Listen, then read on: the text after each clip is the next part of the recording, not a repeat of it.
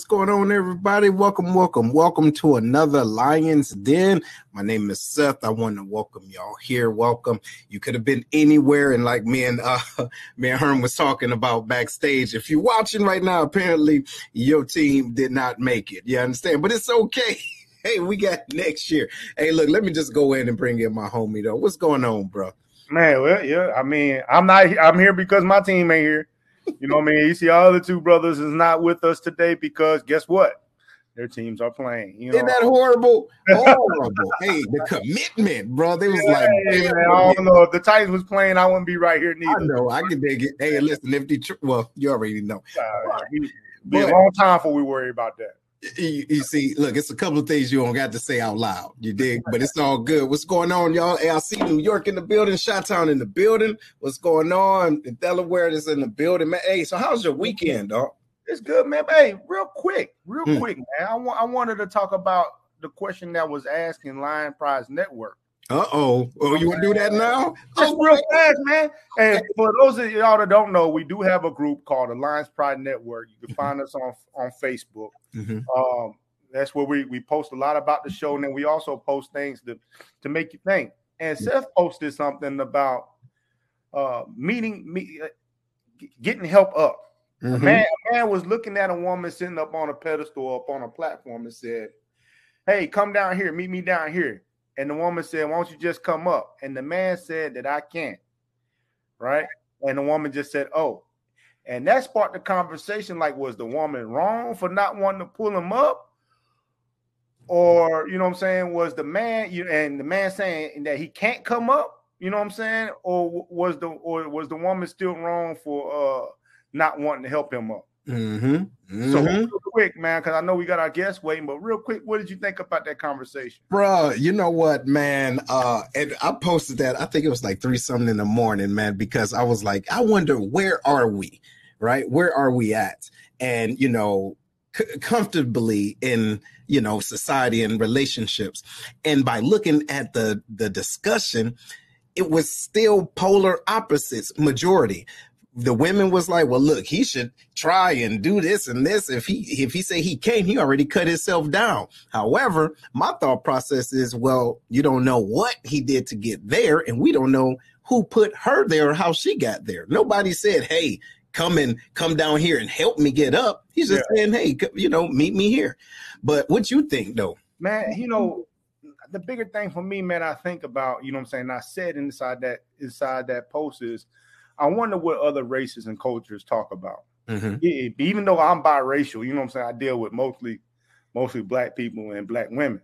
Mm-hmm. You know what I mean? So I don't know if other cultures and races are having these same kind of discussions when it comes to male and female relations. Mm-hmm. Like, are white women saying, you know what I'm saying, hey, no, you got to come up here. Like, I don't see that. You know what I mean? So I just wonder what we can do to get past that stuff, you know what I'm saying, to where that's no longer a discussion. Well, I'll tell you one thing. I think we're going to pin this so when we do have our dens discussions with the fellas, I think that what we can do is talk about that a little bit different and deeper, because I do believe there are things that's causing us or certain cultures to be able to have those conversations, and ones that don't even see a need to because they're already operating in the space. You dig what I'm saying? But anyway, y'all, hey, check it out. Yes, the mindset must be mature. Yes, and that's what we do here at the Lions Den. You know what I'm talking about? Well, it's not shock jocking. We're here to try to get it in. But ladies and gentlemen, we want to welcome to the den Arthur Rashad Coleman up in the building. Yeah. What's going on, brother? How you feeling? Welcome to the den. Thank you for having me, fellas. Life is good. Life is good. I'm here. Looked at some of your the podcast that you have. Really enjoyed it, and I'm happy to be here and see if I can bless your audience also. Yes, absolutely, man. Absolutely. And just thank you. Thank you for being on. Hey, give us an opportunity and tell the pride who you are. Sure. So again, thanks for having me. My name is Rashad Coleman. I'm originally from Wilmington, Delaware, where I grew up at. When I was 3 years old, my father was arrested and sentenced to this. Growing up, rough lifestyle, but nothing out of the norm for a lot of children that grow up in impoverished neighborhoods. played some sports, went to Delaware State University. I know you had one of your podcasts was about the HBCU experience. I wish I really could have blessed you with my presence on that one. So go Del State. I went to Delaware State University, worked hard, graduated with a major in mass communications. A little later, I went into law enforcement.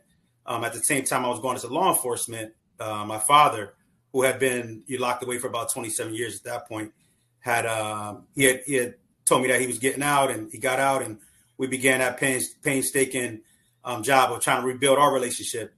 And, as I was becoming a police officer, I was wondering what my family would think, because my father was gone for so long. And they always, maintained his innocence. And we began looking into his case, and, became a police officer and got married and had some wonderful kids. And that's why we're here now to kind of talk about that journey. Mm-hmm. Okay. Hey, first and foremost, man, I want to thank you for coming on to the show today. Thanks, Rashad. So my first question for you is talking about you becoming a police officer and the fact that your father was locked away and your family maintained his innocence for all those years. He was locked up for like 27 years, right? Yes, sir. Okay. So did you becoming a police officer, was that kind of your way to rebel against your father or show that you wasn't you wasn't like your father? Mm-hmm. What went to your decision to become a cop? So when I was young, we had, growing up in the inner city, you have a lot of interaction with police officers. I didn't know that. I didn't really know any police officer's name. We rarely had any black police officers in Wilmington. We would get stopped all the time. But one thing I knew was they had a presence, when they got out, people listened to them. And I said to myself, well, what if I was a police officer that was doing the right thing? Because we were stopped and searched, countless of times. And I knew that they were in a position to do a lot of good in the neighborhoods, especially neighborhoods like the one I come from in Wilmington, Delaware. And I said, well, maybe if I can get in that position, I can get in that position and be a light to the community based on the presence that they have. When I went to my mother with this decision, she wasn't, as you probably know, she wasn't extremely happy that I was going to join the law enforcement that was responsible for essentially tearing our family apart 27 years ago. And just to rewind back a little bit, when I was 3 years old, my father, he was arrested and charged with kidnapping, sexual assault, and rape of a 79-year-old woman in Newark, Delaware, back in 1987. Hold on. Wait. Sure. Wait a minute. Now, when we had this conversation, the lady was how old? It was two women. One of them was 79. And how old was the other one? The other one was 22 at the time. Wow. Go ahead, brother. Continue. Yeah. So just to take you real quickly, briefly through what happened that night. A woman was going to an ATM. While she was at the ATM, a gentleman, she alleges an African-American male, grabbed her and drug her into her vehicle, where he drove her around and sexually assaulted her. She jumps out the vehicle. The male runs. Police allege that male then breaks into a 79-year-old woman's home, beats her half to death and rapes her and walks out. The police do a search, riding around the neighborhood, trying to corner off everything. My father, who had to be to work in about a half hour, was walking to work. Police stopped him, questioned him. They brought the victim to him. The victim said it wasn't him. He essentially kept going. About 2 hours later, police and detectives showed up at his job, arrested him, and there it was. I'll never see my father again for 27 years. Whoa, wait. So look, ladies and gentlemen, I don't know if y'all heard this, and I know that we're in this society that we're used to individuals not admitting at that time. Like I'm sure you've aware of the Emmett Till case, and they're remaking it, right? It's on television right now, where individuals just said, hey, no, he did it, knowing that they were lying. But in this case, in your father's case, the person said it was not him. But yeah, the female said it was not him for a bunch of different reasons. But one of the reasons, he didn't have the clothing on that she described. And this is minutes after the incident happened. But another reason was the facial hair. She said was a lot different from the facial hair of the person that allegedly kidnapped her. So, yeah. Damn. So Yeah, it's a lot to process. It is. So as a young man, how did your family maintain that he was innocent, right? Mm-hmm. How did you personally feel about his innocence at that time? So growing up in the inner city, you have so many family members and friends that did commit crimes that were in jail, whether they were in jail for drugs, in jail for, domestic violence, whatever it is, all your boys' parents go to jail, especially the father, especially the African-American father. So I didn't know the particulars of the crime growing up. I just knew my father was in jail. Right. And it was unfortunately, it was a badge of honor, just like anybody. Yeah, my pop is in jail doing, double life right now. I had no clue why. But I knew that he was in jail for a long time. So in my mind, I was thinking, yeah, maybe he did commit whatever the crime was that they said he committed. Because from the outside looking in, you would look at it and say, this is a justice system that does the right thing, tries as hard as they can try. And if someone gets found guilty, then usually they're guilty. But it wasn't until later on when I became a police officer that I said, well, maybe that's not the case. Maybe that's not the case. Wow. So, all right, we're going to go into that a little bit more, man. I just want to wrap my mind and probably the audience's mind around here. You are, he's 3 years old. Oh, you're 3 years old. And that's all you know, that your father is in prison. So was there a time when you became older that did you either just accept that it was what it was, or did you feel as though, wait, I am who I am, and there's nothing in me that is, I guess, primitive to want to do something like that, right? Just by happenstance of that being your father. Did you ever at a time say, no, I don't want to accept this growing up, like something can't be right? Or did you just, accept it for him just being a criminal, that you didn't know the, full extent of it? Yeah. So I didn't know the particulars. I knew that it had something to do with a white woman. And I knew because of an exchange me and my mother had when I was in the 8th grade, when I told her that I was dating this white girl at school, and that was the first time I ever seen my mom cry about something. And she sat me down, and tears are coming out of her eyes, and she's just like, no, you can't go this route. Your father went through this. This is something you just can't do. I didn't listen to her. I'm a young 8th grader. I think I know it all about everything. But then I had me thinking, like, man, what really happened with my father? And so later on, after, when I was in the police academy, was the first time I actually read through his story. And and it has to be something within this conversation, because that's the exact same thing I thought in my head. There's no way somebody with my DNA would think about doing something like that that's on this paper. And for that reason, I got to dive into it. Right. In law enforcement, you have hunches and things of that sort, but that doesn't prove anything. But that's where it all kind of started at, was right there. Well, there's no way somebody that has the same DNA as me will commit a heinous crime like this. Yo, hold on. Hey, Herm, man, look, let me ask this question. Shout out to Miss Lily Wilson that's on, man. She wanted to know, how was their relationship with your father while he was in prison? Yeah, so my mother did an awesome job at always holding him up as a father. I write about it in a book that we'll talk about eventually, about my first time going into jail when I think I was around 5 years old, and just having some anxiety come off of me when I went in there to talk with him. But our conversations were short. It was all these awkward men walking around with badges on, and he was in this jumpsuit that everybody else was wearing, and he kept telling my mom everything is going to be all right. It's a lie. But I'm 5 years old, so I didn't know anything.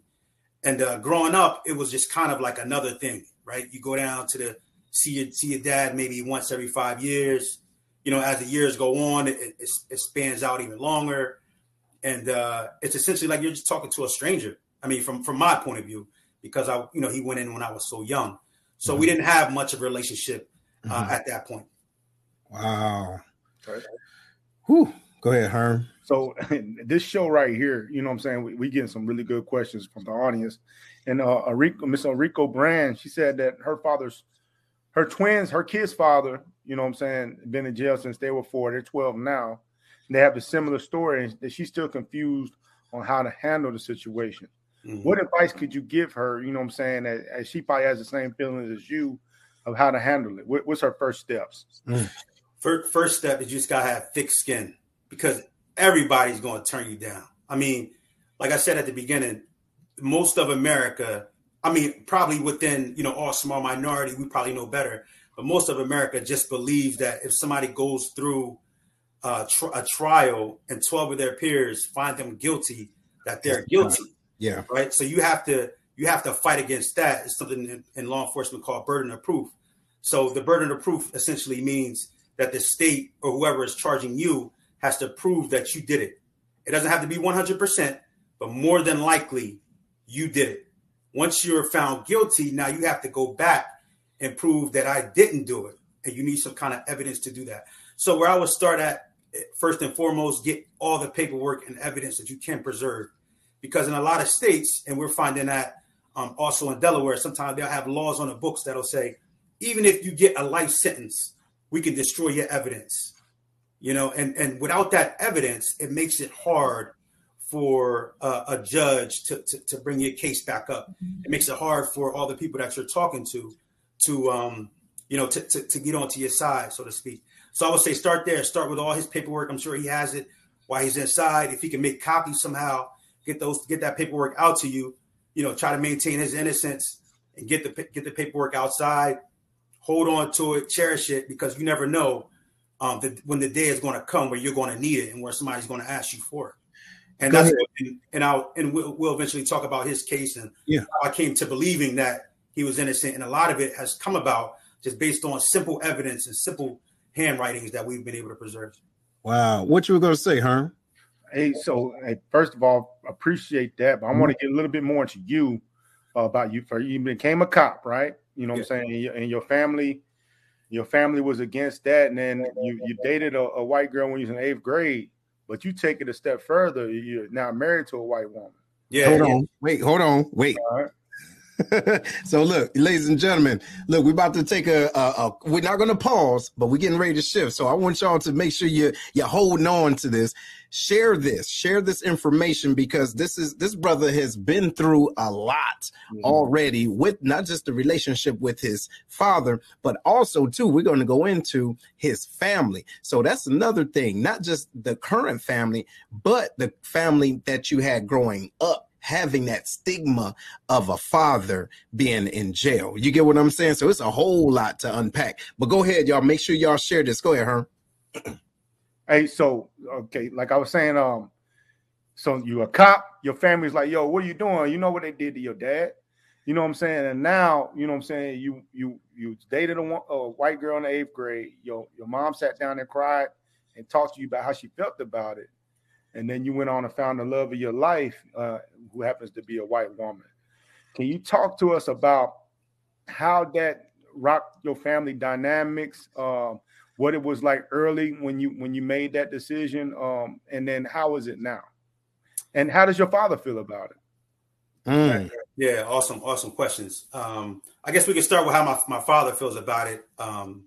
He is the most supportive dude one of the most supportive people I've ever met in my life. And I don't know if that's just from the time that he's had to sit inside of a cell for nearly 28 years. But I went to him when I wanted to marry my wife. And I felt the need to go to my mother, and my father about this. At the time I was going to get married, I'd already been dating my then girlfriend for a while. So my mom, she kind of knew what was coming eventually. But I felt the need to talk to my father. Though I didn't have a relationship with him, though we didn't, talk all the time, I still wanted to see what he thinks about this. And so I actually took my wife, who was homeschooled, very conservative, comes from a very conservative household. And I said, yo, babe, we're going to go see my dad in a penitentiary, and he's serving life right now. And she was like, all right, come on, and we went there, and, I didn't know how he was going to react. Because again, a white woman put him in a cell and he's still in there. This is probably 24, 25 years later. But I still felt the need to do it. Right. So we went in there and I'm a little older now. I'm a little huskier now. I have some hair on my face. And he barely knew who I was when he first looked at me. But, we hugged, we embraced each other. And then she went and he went to, reach his hand out to her to ask her how she's doing. And she, embraced him with this big hug. And I just seen this big smile on his face and was just looking at me while he's hugging her. And sat down and we talked to him about, getting married. And me and her family, we had our troubles also. We had our bumps and bruises too. And I said, well, I don't know, what's going to happen with this, but it's something I'm thinking about doing. And he said, well, what you waiting on? He said, if you in love, you need to go ahead and do it. Don't let my circumstances limit you in life, man. Don't let my circumstances limit you in life. You got to do what you got to do. I'm in here. Hopefully I'll get out one day. Hopefully I'll be able to enjoy you one day. But I don't want, I don't want us both to be in jail, so to speak. He didn't use those particular words, but that's kind of what I got from that conversation. Damn, man. Yeah. Damn. Yo, this is so timely. Yeah. You get what I mean? It's so timely, man. That's dope. That's super dope, man. So now how did that make you feel when he said that here he is still incarcerated, but he's telling you, hey, don't let this stop you. Don't let me stop you. How did you take that when he said that? Like, looked you in your eye, man to man now. It's father and son in a way, but it's still man to man. How did you feel hearing this from your father?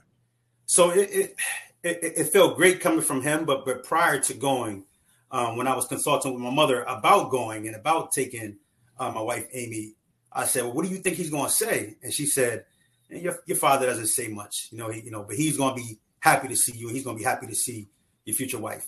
And that's exactly what it was. She hadn't talked to him before then to let him know, this is what's going to happen, be prepared. But it was exactly like that. And to go a step forward, the time was up and we left and, shook hands and embraced each other. And she's all crying because, I always talked about my father and how he's in jail, but I got to be this tough guy out. And we're driving away from the penitentiary, leaving him again. And she looked at me and she said, man, I just can't see how a guy like that can be serving life.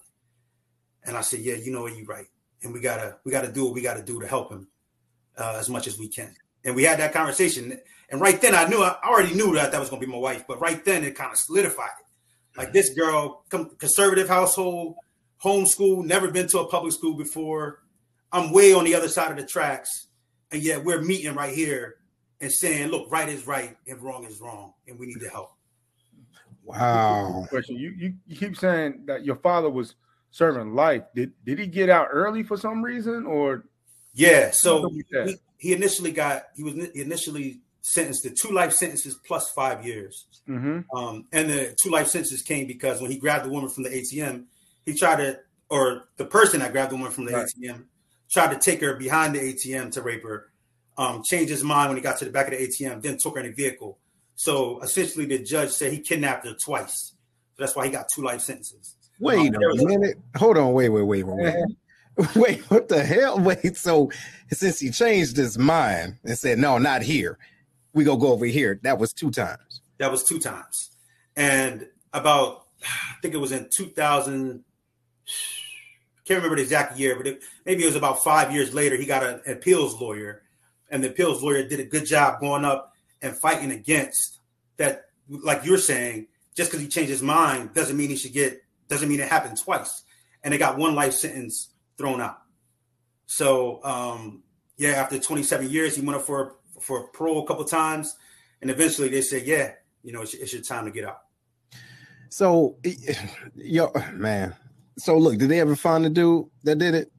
Yeah. So, interestingly enough, and this goes into our case a little bit, as my father was being stopped initially, the police officer that was stopping him got a radio call. And the radio call said, we see a guy matching the suspect's clothing, and we need help to try to chase this guy. I'm ready to try to stop him.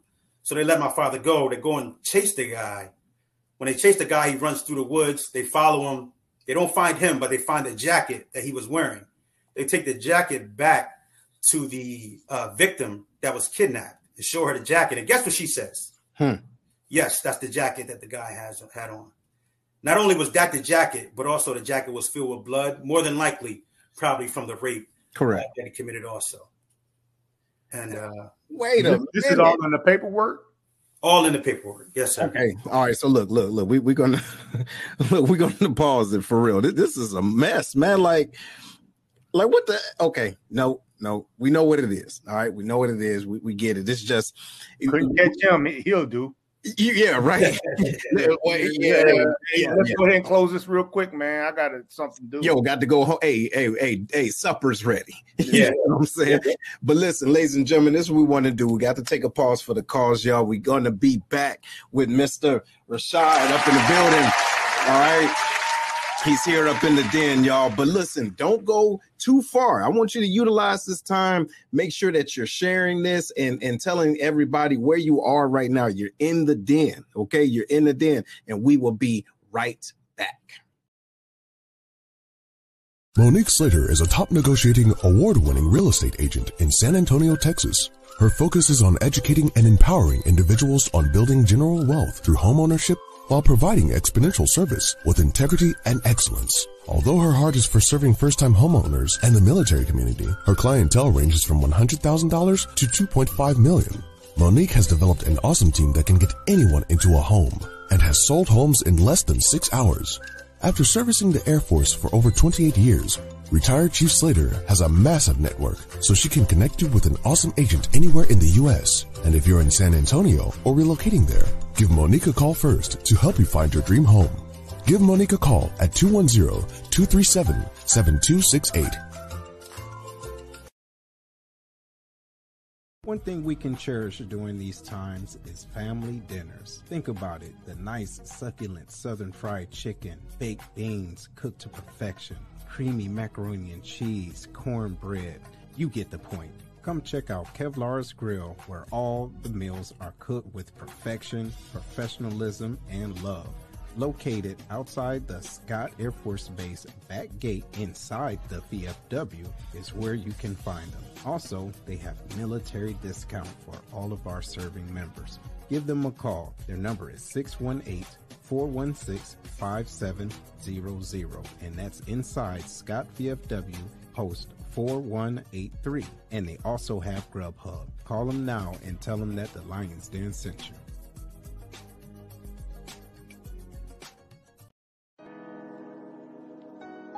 Hey, what's going on, everybody? This is Seth with the Lion's Den. Are you or someone you know looking for a tool to help them be more accountable?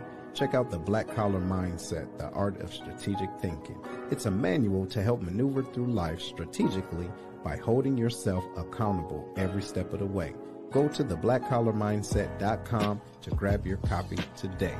Again, the website is theblackcollarmindset.com. Trust me, you won't be disappointed. Let's get it together.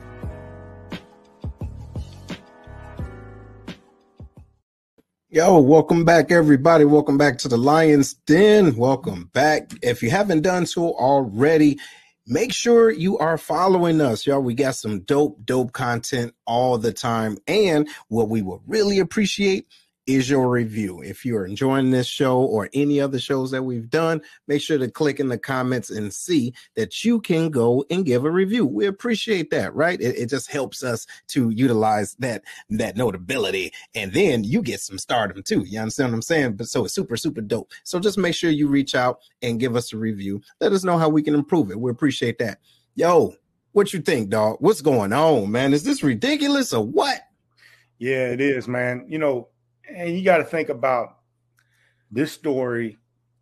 There's a lot of stories out there like that, you know, especially from people back then. You know what I mean? It's like, can you imagine doing 20 some odd years in a prison for something you didn't even do? You was just walking to work.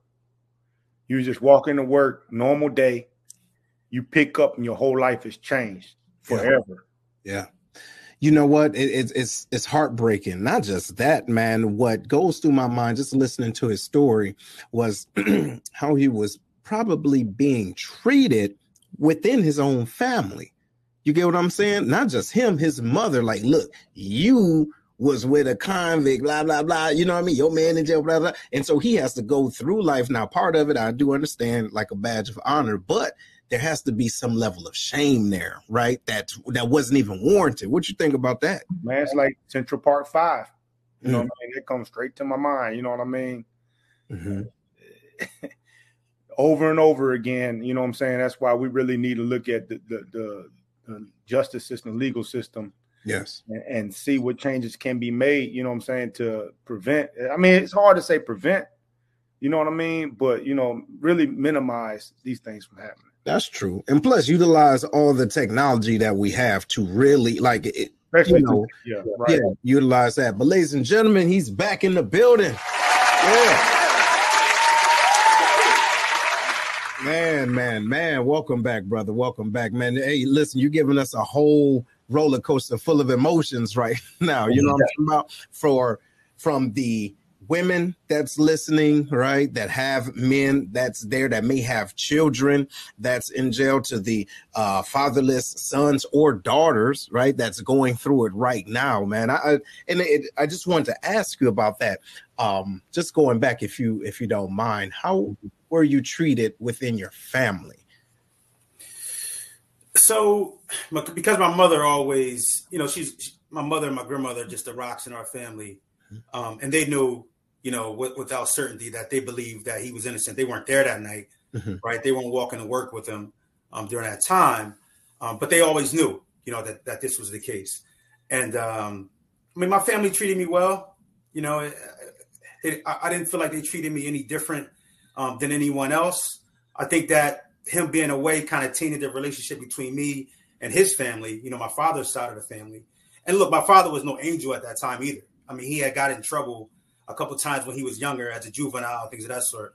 So I think that might have played a little part also in everything that transpired once they looked at, you know, some of his record too, right? And but you know, man, fatherless son, you know, I eventually later on wrote a book about this situation because I wanted people to understand from so many aspects of it. You know, if your father's in jail, don't believe everything you read and don't believe everything you hear. Don't believe everything everyone tells you. But most of all, you know, later on in life, somebody has to tell your story.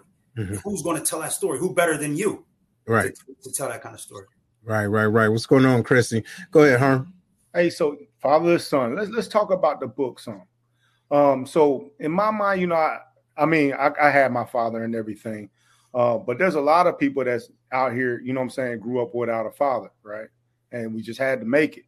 You know what I'm saying? So talk to us about the meaning of your book and what does fatherless son mean to you? So with fatherless son, I mean, the title is self-explanatory, right? So many people out there grow up in the inner city in the suburbs, grow up without a father.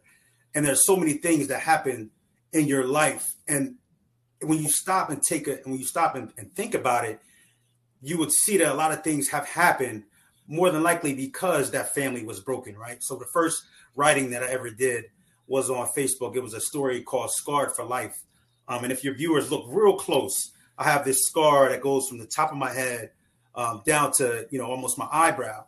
And that story was a story about me and a young female on a school bus. We got into an argument and, you know, got into a little skirmish, and I called her a bitch on a bus. And, you know, growing up without a father, the streets teach you that whatever somebody says to you, you have to up it, right? So she said some things to me, so I upped it to another level with her. And a couple minutes later, you know, she came back with a box cutter. I knew things went a little too far. And, you know, seconds later, I was sliced right in the middle of my forehead. And it brought on so many insecurities, you know, at that point. And, you know, I was upset at my father, you know, didn't even really know him at that point. But I was just upset because I knew that was the reason why this thing happened, is because I don't have that father figure that was able to sit me down and say, hey, don't talk to women like that. The streets tell you to talk to women like that. Right. And I learned the lesson the hard way with 52 stitches on the middle of my forehead. So fatherless son, it's just it's a ploy to all the people out there that are growing up without a father, to know that they can still make it, right? They can still be successful. They don't have to be the stereotypical kid that might go on the footsteps of the wrong path just because they don't have a father inside of their lives. Wow. You know, I can really I can relate to that. My father was not in my household growing up, and so life, especially your choices will grow you up for you. You get what I mean? Or you may have different influences. All right. I've had a couple of them, and don't get me wrong, their methods of teaching wasn't right, but there was still lessons in that. Right. So how were you able to find out who you were as a man without a father in your household? Man, that's a great question. I think, some advice my mother gave me was your father might not be in your life, but there are other men that look like you, that are African-American men in our neighborhood that do good. And you have to take those traits and those characteristics from those people and apply them to your life, right? Some of the mentors that I had throughout life, football coaches, basketball coaches, teachers, all those things, everyone that I've come across are all a implementation of who I am today, right? Because of all the things that they poured into me and all the skills that they've given me in order for me to be, the best man I can be and take care of responsibility and all those things. And even, even in the streets, when there were drug dealers out on the street corner that knew me and grew up with me, even they would tell me to do the right thing. Look, your mom is telling you to do the right thing. You shouldn't be out here standing out here. Go home, get off of the street, stop hanging with him. You know what he does. All those things that they were even pouring into me and they weren't doing them. Right. So I just think it's a testament of life, man, of God looking down upon me and blessing me and putting me in great positions and also giving me a strong supporting cast from my mother, from the football coaches to the drug dealer on the corner, to everybody, just pouring something in me that's going to help me be a better person. Wow. Yeah. So as you grow in adulthood, like now we talked about your early life, growing up without your father in prison, how you felt about that. You became a cop, you married with kids of your own, right? So now you're in the police force. Yeah. How does your father's past and how you feel about how his case was handled, how does that affect you today and how you handle your day-to-day as a police officer? Yeah. So one thing I had to get used to in police work was when I started off in Philadelphia is just standing up for myself and giving people another perspective, right? When I got into Philadelphia Police Department in the academy, there were a bunch of people that came from police families, right? They came from police families. So they already had that mentality that if somebody is being stopped, they're guilty, right? We're supposed to think innocent till proven guilty, innocent till proven guilty. But in the police mind, everybody's kind of guilty, right? Until they prove otherwise. And so I felt as though I had to very quickly be that other side of the fence of maybe he didn't do it. And, some of my classmates and some of my partners, when I got on the streets of Philadelphia, would always say, why you don't think anybody commits crime out here? And a lot of it would come back from my father that I was so careful to make sure if I'm locking you up, there's no doubt about it that you did it. If there's anything in the middle, hey, I'll just write the paperwork up and you can go home.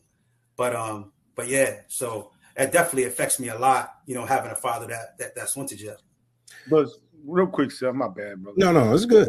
But does the history with your father, have other cops look at you like, I don't know about this one? Did you have any, pushback because of your family history?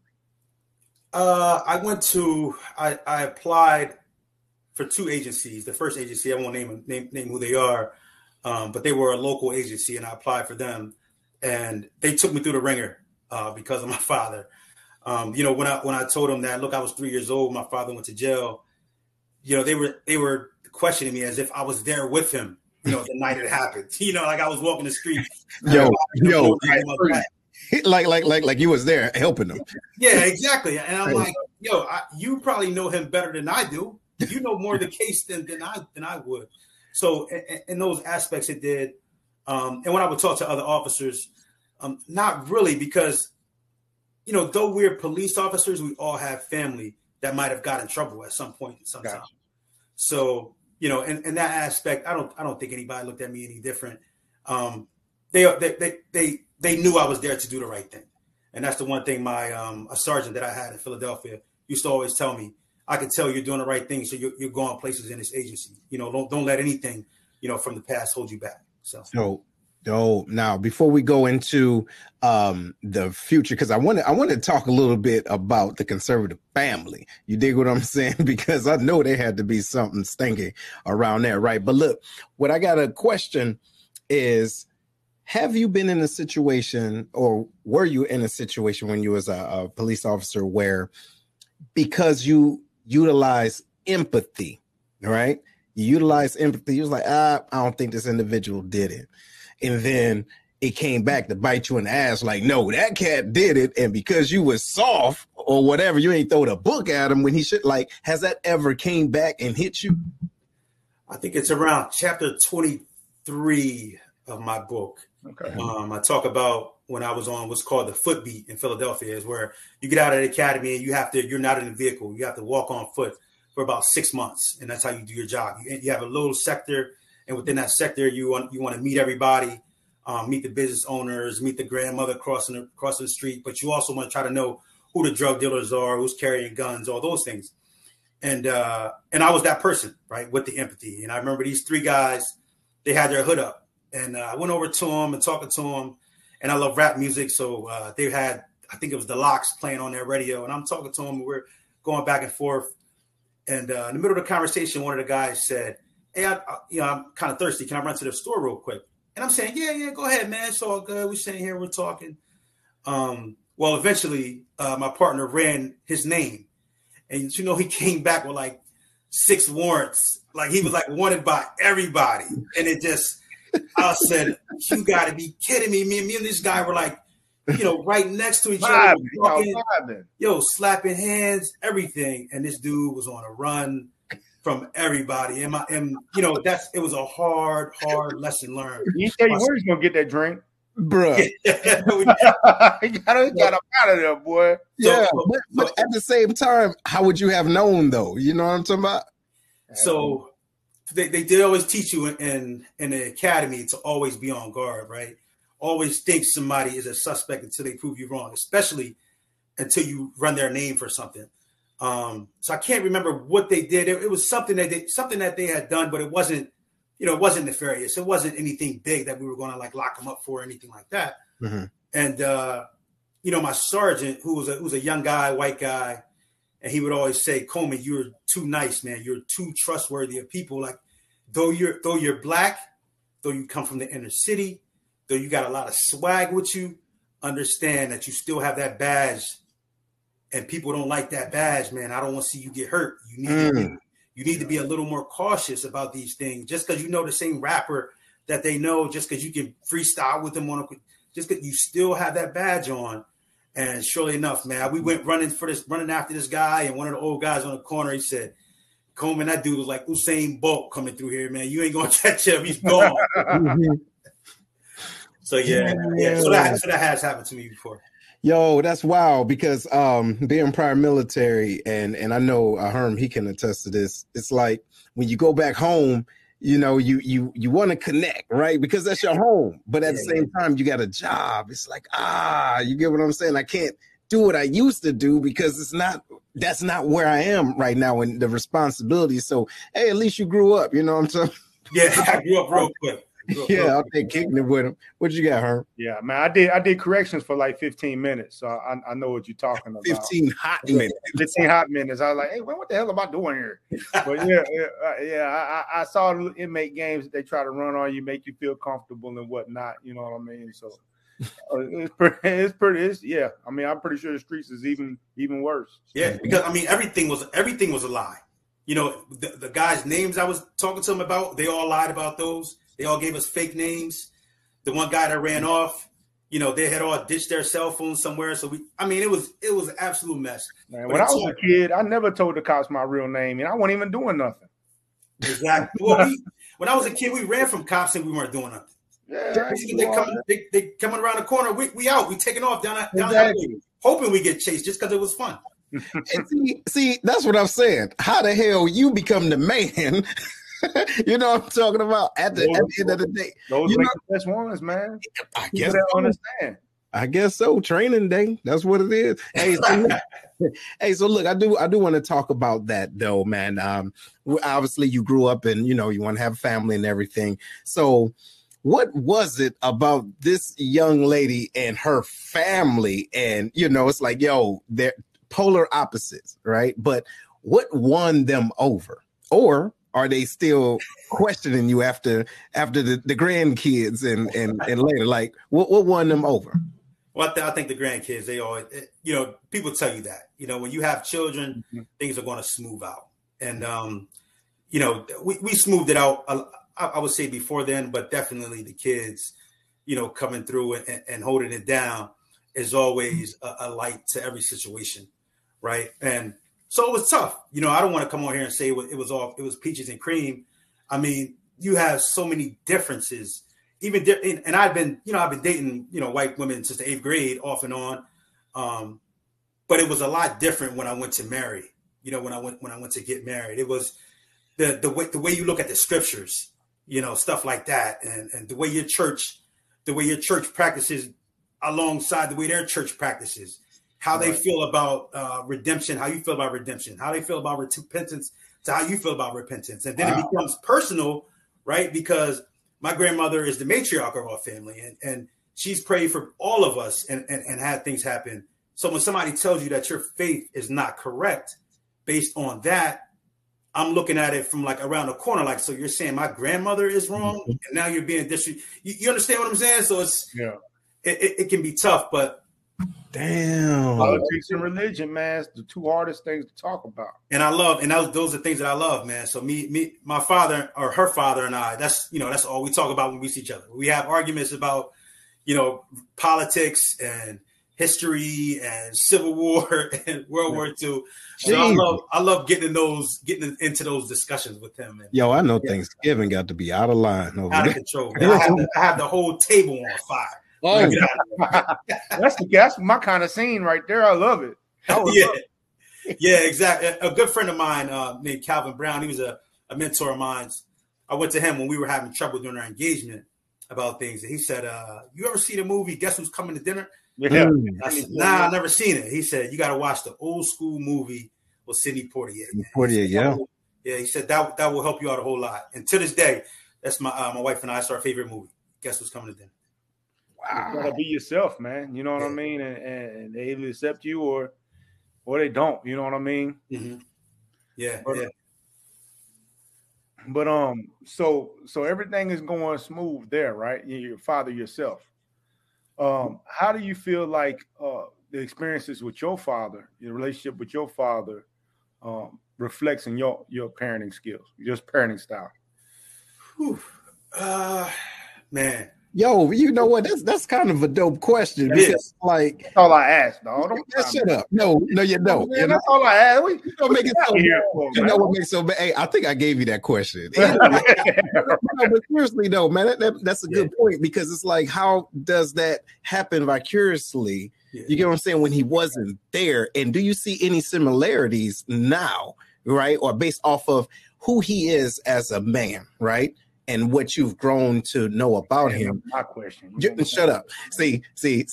But do you see those similarities though?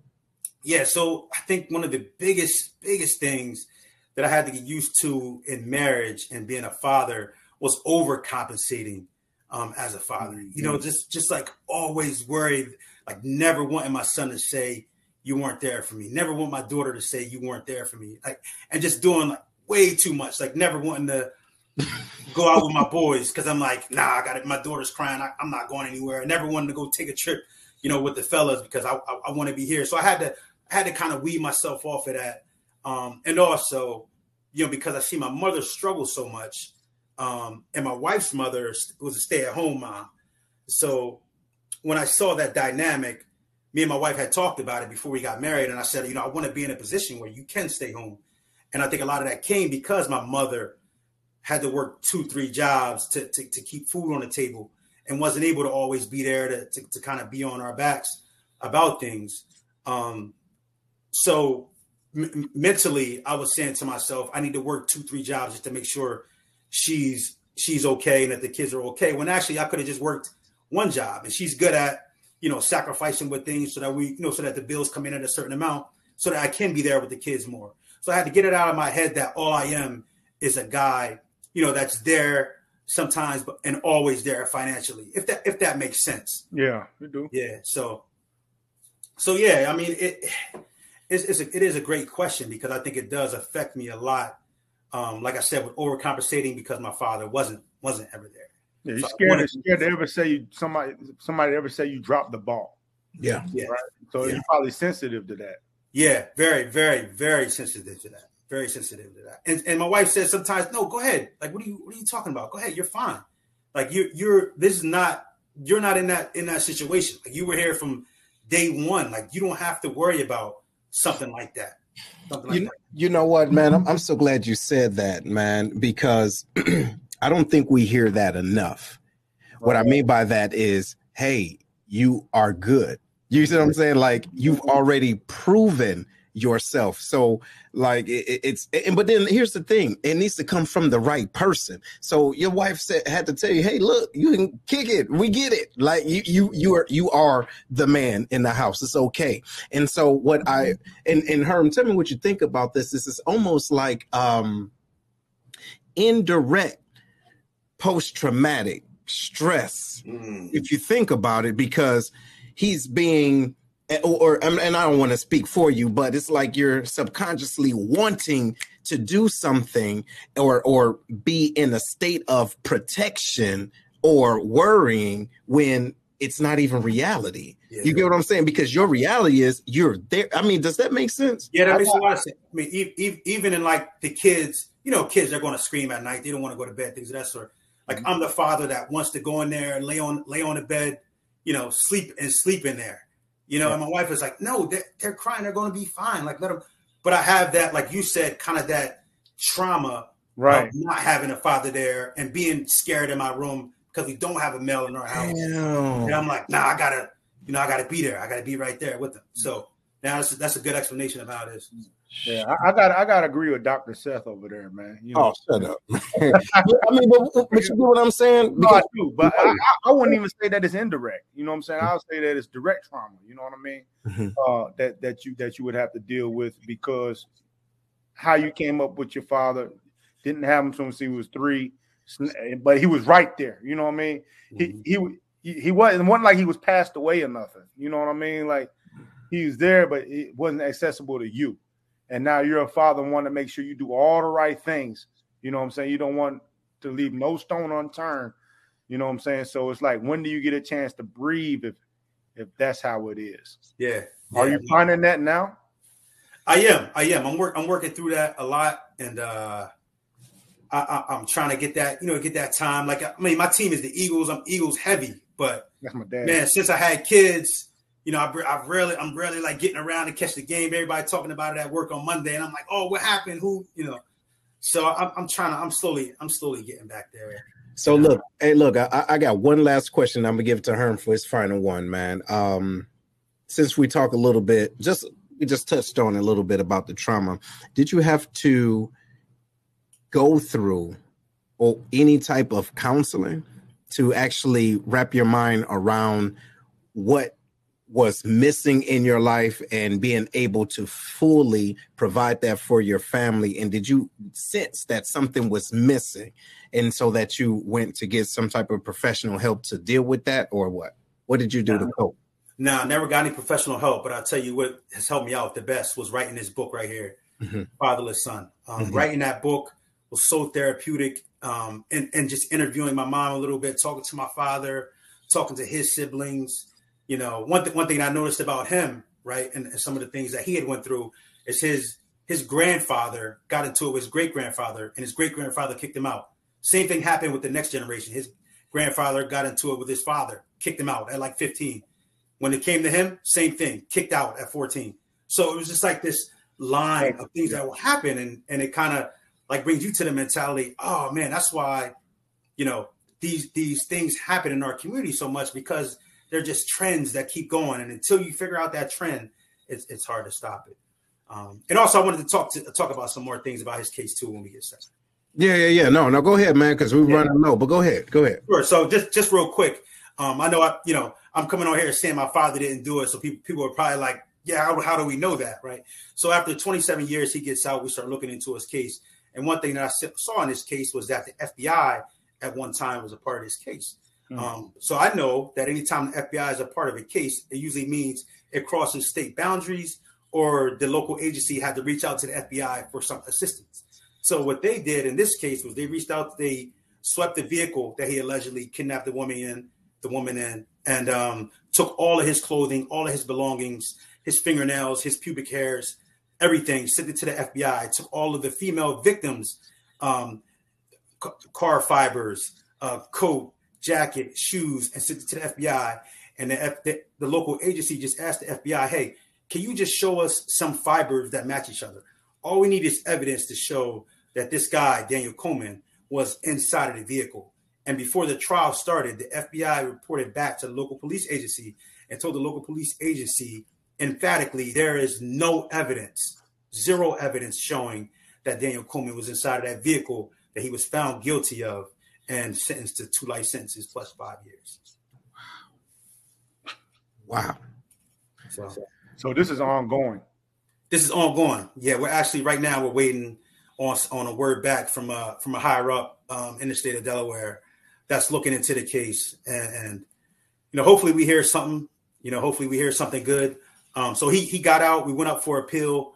Talked to the went up in front of the pardon and parole board, because after he was out for a year because of the kind of crime that he got, which I didn't know even as a police officer. When you get life sentence, that enables the state to monitor you for the rest of your life. Even though we let you out at 27 years, we can still put a monitor on you until the day that you die. Yeah. So that's what they did. They put a monitor on him a year after he was out, and it essentially said it's there forever until you die. So at that point, we just got more vigorous about fighting his case. Went in front of the parole board, and the parole board said, okay, this is enough. All this evidence is looking crazy from the state side. Cut the ankle monitor off of him. Let him go live his life. Let him do his thing. And so we've got that part. So he's totally free from the system at this point. But now we're just working to wipe his slate completely clean.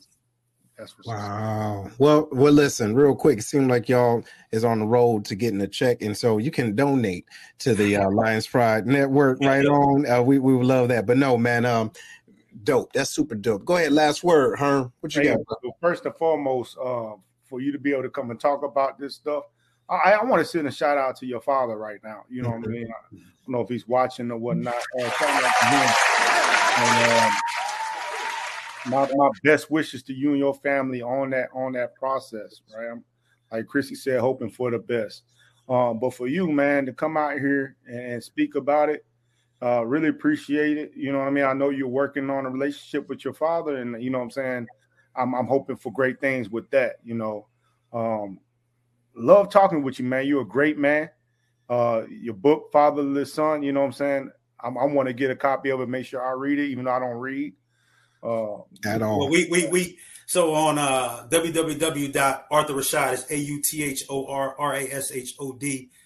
There you can get the paperback, and you can also get the digital copy, but also on audiobooks.com for people that don't want to read. They also have an audiobook version ready for you too. There you go. Hey, much respect, man. Much love, man. I hope to see you further down the line. Right on. Hey, brother, listen, I want to give you a minute. If there's anything you would like your audience to know, all right, you got the floor, brother.